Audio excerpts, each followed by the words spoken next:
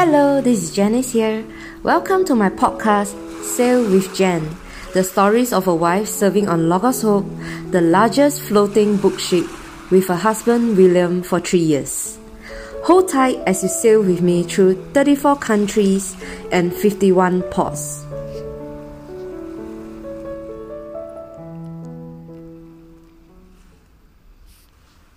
October 16, 2015.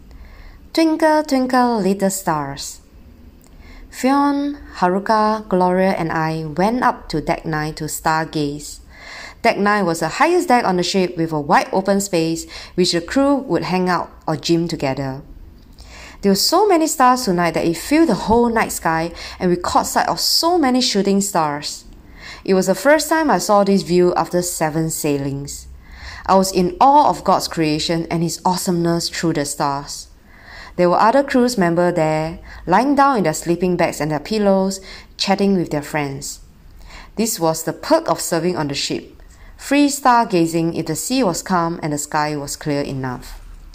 Life on the ship was always so busy. We barely see one another as each of us was in different departments, busy with our own stuff. Therefore, it was good that we had a good time catching up and laughing at silly jokes.